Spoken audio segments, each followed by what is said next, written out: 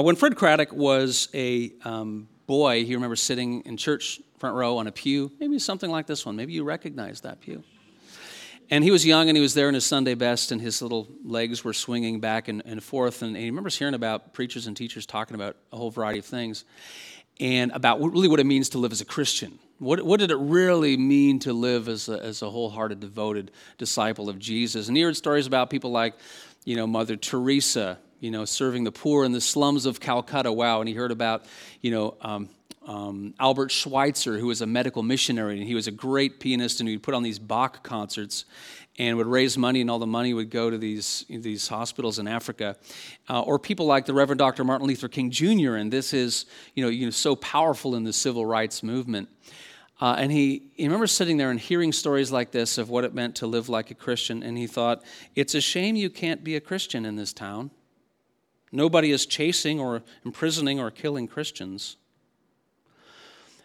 In other words, he thought that because these were the only examples of what it meant to live by faith, that's what it was about. And if you didn't make the 6 o'clock news, or if you didn't make it into a history book, you weren't a real Christian. He's like, it's too bad it's just ordinary, normal people like myself can't follow Jesus. But of course, that's not true.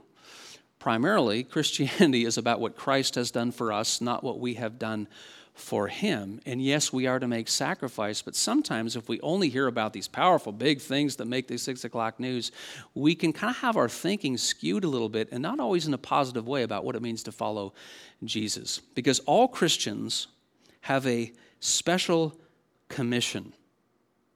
Now let's look at the word for a second, commission. Now the word commission, when you break it down, means with, mission, with a mission. Now, when we think about that, we quite often think about Matthew 28. So the church historically is called Matthew 28, verses 18 to 20, the Great Commission. The Great Commission. So Jesus there, he's after his resurrection. It's before he departs physically from his disciples, and he's standing there, and he says, beginning at verse 20, all authority in heaven, 18, all authority in heaven and on earth has been given to me. So all authority in heaven and on earth has been given to Jesus. So with that in mind, he says, go therefore and make disciples of all nations, right? We know this. Baptizing them in the name of the Father and the Son, the Holy Spirit, teaching them to observe or obey all that I have commanded you. And behold, I am with you always to the very end of the age. And so that's very important. That's very powerful. Historically, that's called the Great Commission. But there is, in John 20, a lesser-known commission that Jesus gives to his disciples, and that's a phrase that we're going to focus on today. And as we kind of get our minds around that, I want to introduce this idea of being an ordinary missionary. Ordinary missionary. Say it with me. Ordinary missionary. Because this contrasts this thinking that sometimes we have that a missionary is only someone who has done something that will make a history book, or someone who goes off into a faraway land, and that's good and important, and people do that. Charitable project, or to share and show the message of Jesus, that's so vitally important. But I want to introduce this phrase, ordinary missionary, rooted in what Jesus himself tells us in this other commission in John 20, and think, how might we as ordinary people, and ordinary doesn't mean not special, it just means everyday people like you and me, paying bills, going to school, taking the calculus test, having to work and retire, all these sorts of things. How might we think of ourselves as ordinary missionaries, a life of purpose in our own situations? So to explore this, we're going to open John chapter 20. And last week, we read through the first 18 verses of John 20. So we're going to pick it up at verse 19, okay? Reading from the ESV. So you recall that last week we talked about the resurrection, right? And so now we're talking about, okay, what happens next? Because that really gets a lot of the attention, but what happens next? And so there's a couple different sections in this text, but we're going to go through. You can follow along with your Bible or on the screen or with the Westminster Church app.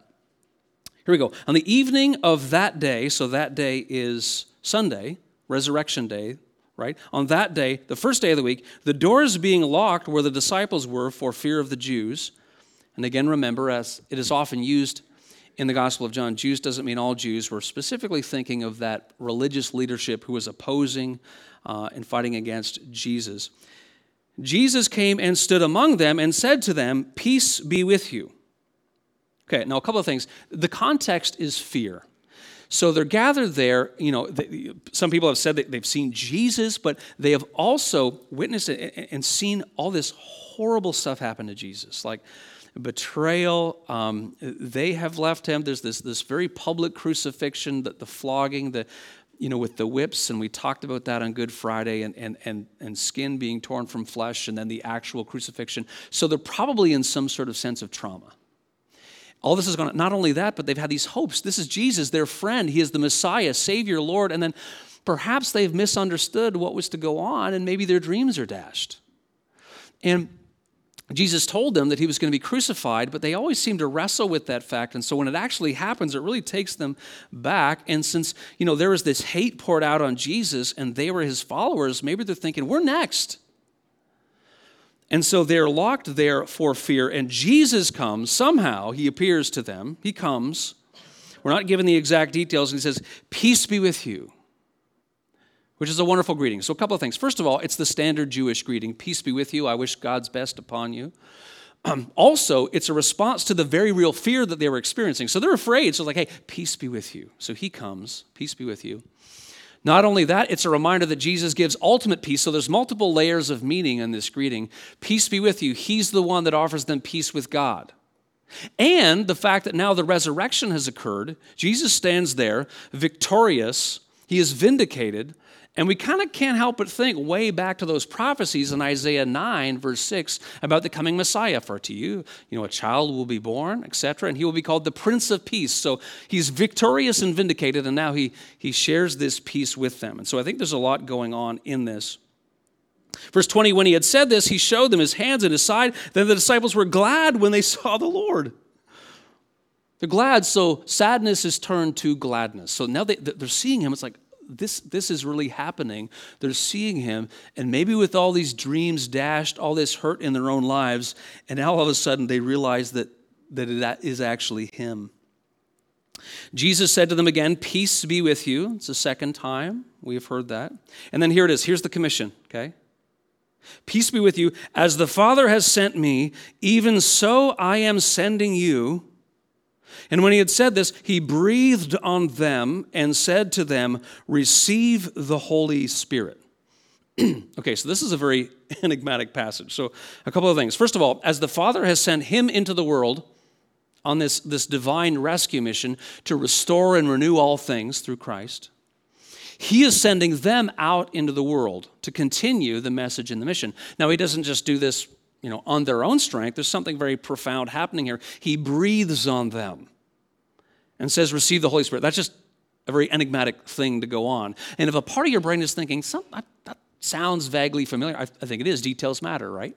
So if you think back to chapter 2, verse 7 of the book of Genesis, God breathes life into Adam, becomes a living being.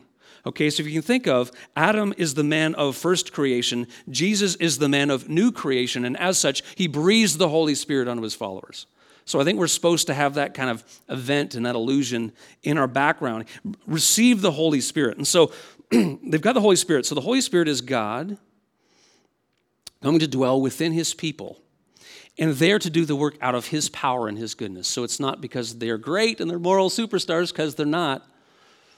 They're just coming out of a place of fear. They're just coming out of a place where many of them have abandoned Jesus. And so the Holy Spirit is given to them that they might continue the message and the mission of Jesus. And I think this is also a foretaste or foreshadowing.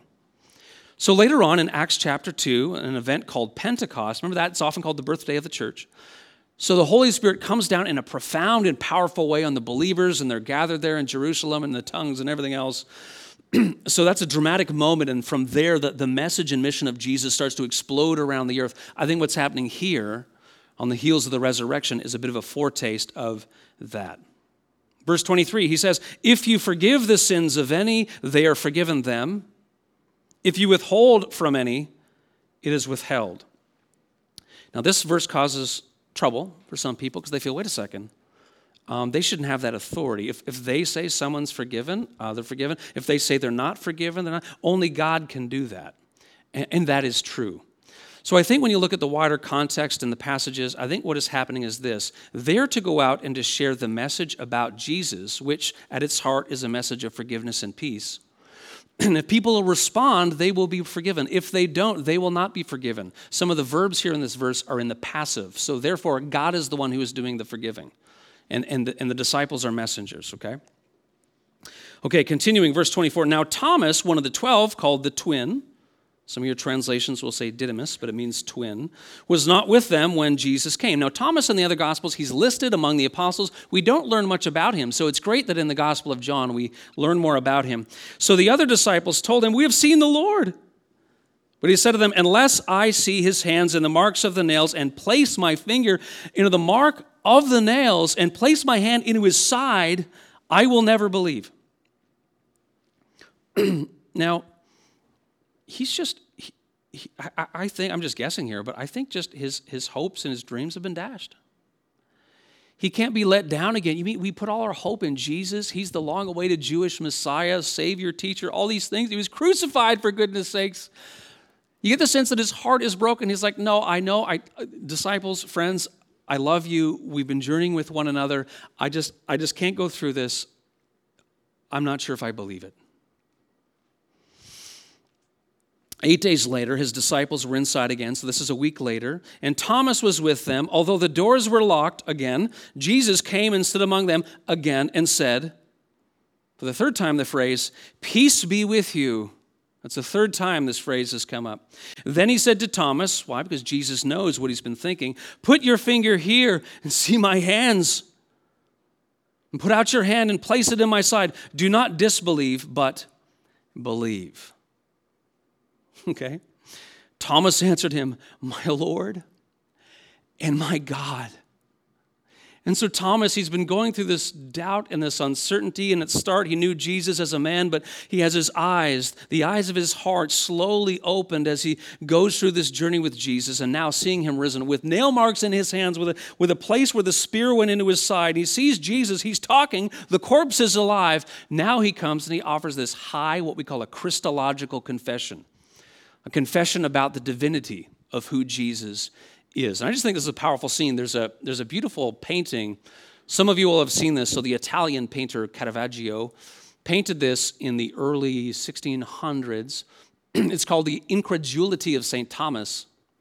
And there he is, and it's amazing. Like, that's Thomas. He's putting his finger into the side of Jesus, and the detail is so, like, it's so realistic. You can see the skin of the wound mark actually peeling back from Jesus. And I just love this. He's amazed. He's inquiring. And he's just about to come to this powerful confession about who Jesus is, my Lord and my God. When I was in university, I was going to a church, and the preacher was Cameron Brett was his name. And I remember one time he taught about this story, and he said, Thomas is given a bad rap over history. He's known as Doubting Thomas. Right? Simply doubting Thomas, or so-and-so's being a doubting Thomas. He said, he's gotten a bad rap because here he says this ultimate Christological confession, this insight about who Jesus is. We should remember him as believing Thomas. He is believing Thomas. Here's another side historical note that I think lends a bit more insight to this passage. Towards the end of the first century, the Roman emperor is Domitian. And Domitian wanted to be known, word has it that he wanted to be called Lord and God as the Roman emperor. Now, if you were someone reading this gospel and you see that Jesus is confessed to be my Lord and my God, I think what's happening, there's also a subversive political current here going on. No, wait a second, the real ruler isn't the Roman emperor Domitian, it's Jesus. So I think this would have encouraged many of those early followers. And then he says, verse 29, Jesus said to him, "Have you believed because you have seen me? Blessed are those who have not seen and yet have believed." And this is for us. So Jesus, several times throughout the Gospel of John, is thinking about us. He's thinking about future believers, especially in that great high priestly prayer that we discussed in John chapter 17. Here, because he knows that people are going to come to believe in him who haven't had the opportunity of Thomas. They haven't been able to see physically the evidence. Thomas is this modern person. We want evidence. We won't be able to see the nail marks in his hands or the spear marks in his side. So he says, reaching to the future, blessed are those who will come to believe, who have not seen. That's us. Now, what does it mean to be blessed? It means to receive favor from God. Favor from God, okay? Think of the favors you've received in your life. Thanks for the ride home. That's a great favor. Thanks for helping me with my science homework. Hey, thanks for getting me that job interview. Those are nice things. All of them pale in comparison to the eternal life and forgiveness and peace of God that we have in Christ. People will come to believe in the future who have not seen, they will be blessed. Verse 30, last two verses of this chapter. Now Jesus did many other signs in the presence of the disciples, which are not written in this book. But these are written so that, so here's the purpose of the whole book. These things are written so that you may believe, trust, have faith in, that Jesus is the Christ, which also means Messiah, the Son of God, and that by believing, what? You may have life in his name. So that by believing you may have life in his name. So the way the word life is used sometimes means this life, and there's a certain character and quality to the life, purpose with God, peace in God, but also eternal. It's something that extends beyond death, and this is where we think of eternal life. And of course, Jesus' own words back at chapter 10, verse 10, when he said, I came that they may have life and have it abundantly.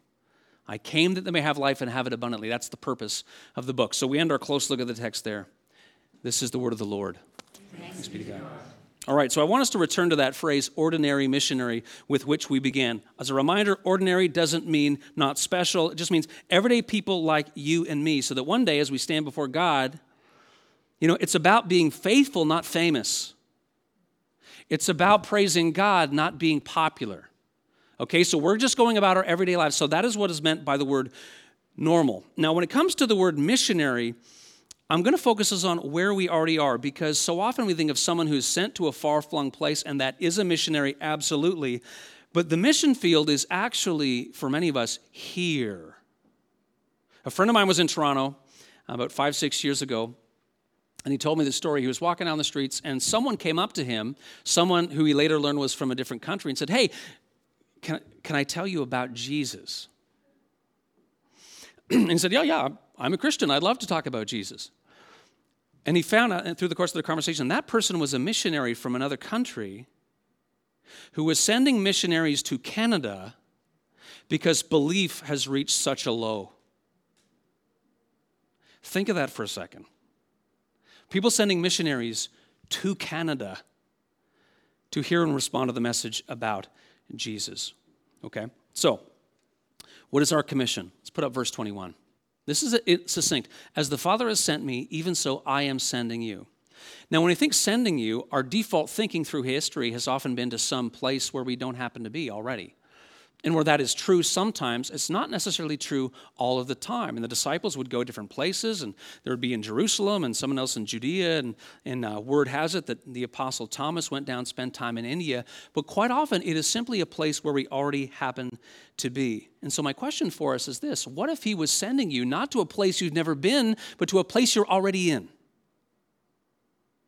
What if God was sending you not to a place you've never been, but to a place you're already in? So if you think about your circles of influence, there is no circle of influence you can be in where something about the truth and glory and beauty of Jesus cannot be a blessing to people in situations you're already in. Let's look at a couple of the themes, okay? So first of all, hope is a theme of this verse. Why? Because Jesus is risen.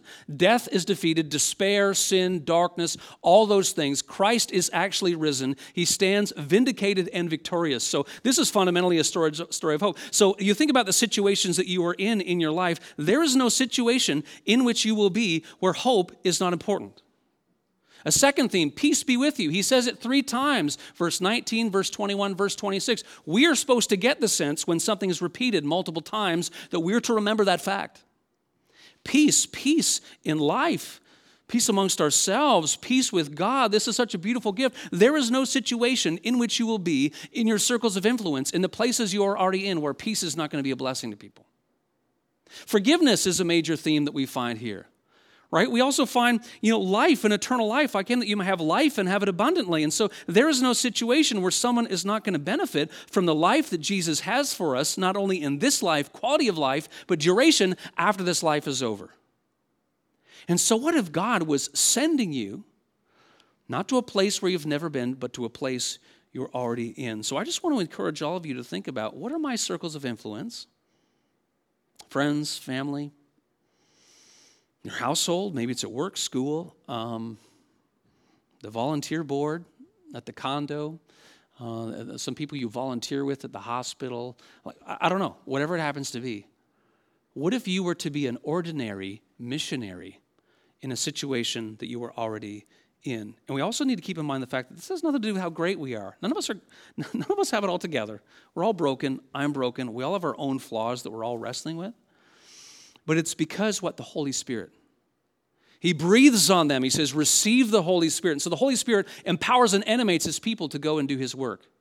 Mark Patterson, who's a pastor in Washington, has a great way of saying it. He says, if you do little things like they're big things, God will do big things like they're little things.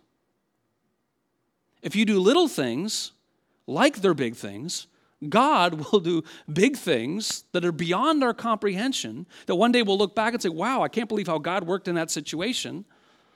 When I sought to speak a word of hope or forgiveness or peace or life in my circles of influence, he will do those things like they're little things. So remember Fred Craddock? We started off with him. You know, his feet kind of dangling over the pew, listening to what it meant to live as a Christian, as a servanthood, and these great examples of sacrifice. Mother Teresa, Albert Schweitzer, Martin Luther King Jr. Of course, as he grew up, his understanding and his perspective expanded somewhat. He remembers being at a summer camp, sitting by the lake with candlelight, singing, "Are ye able?" He went back to his bunk and he prayed to God, God, I am able. And as he went through his life, he realized that when it comes to his own servanthood, it wasn't just writing one big check with his life. And so he made like a financial illustration. So he said, it's not just always about writing one big check, meaning it's not just about me just expending myself in one great cause all at once that's going to make the history books. He said, it's more like with my servanthood, with my life, with expending myself, it's more like on a daily basis, 21 cents here, 69 cents there, $1.03 here, 28 cents there. And so he would proactively look for opportunities to help, bless, provide peace, encourage someone in the situations in which he was already in. And so it is with us. What if he was sending you not to a place you've never been, but to a place you're already in? Be an ordinary missionary. Verse 21, as the Father has sent me, so I am sending you. Amen.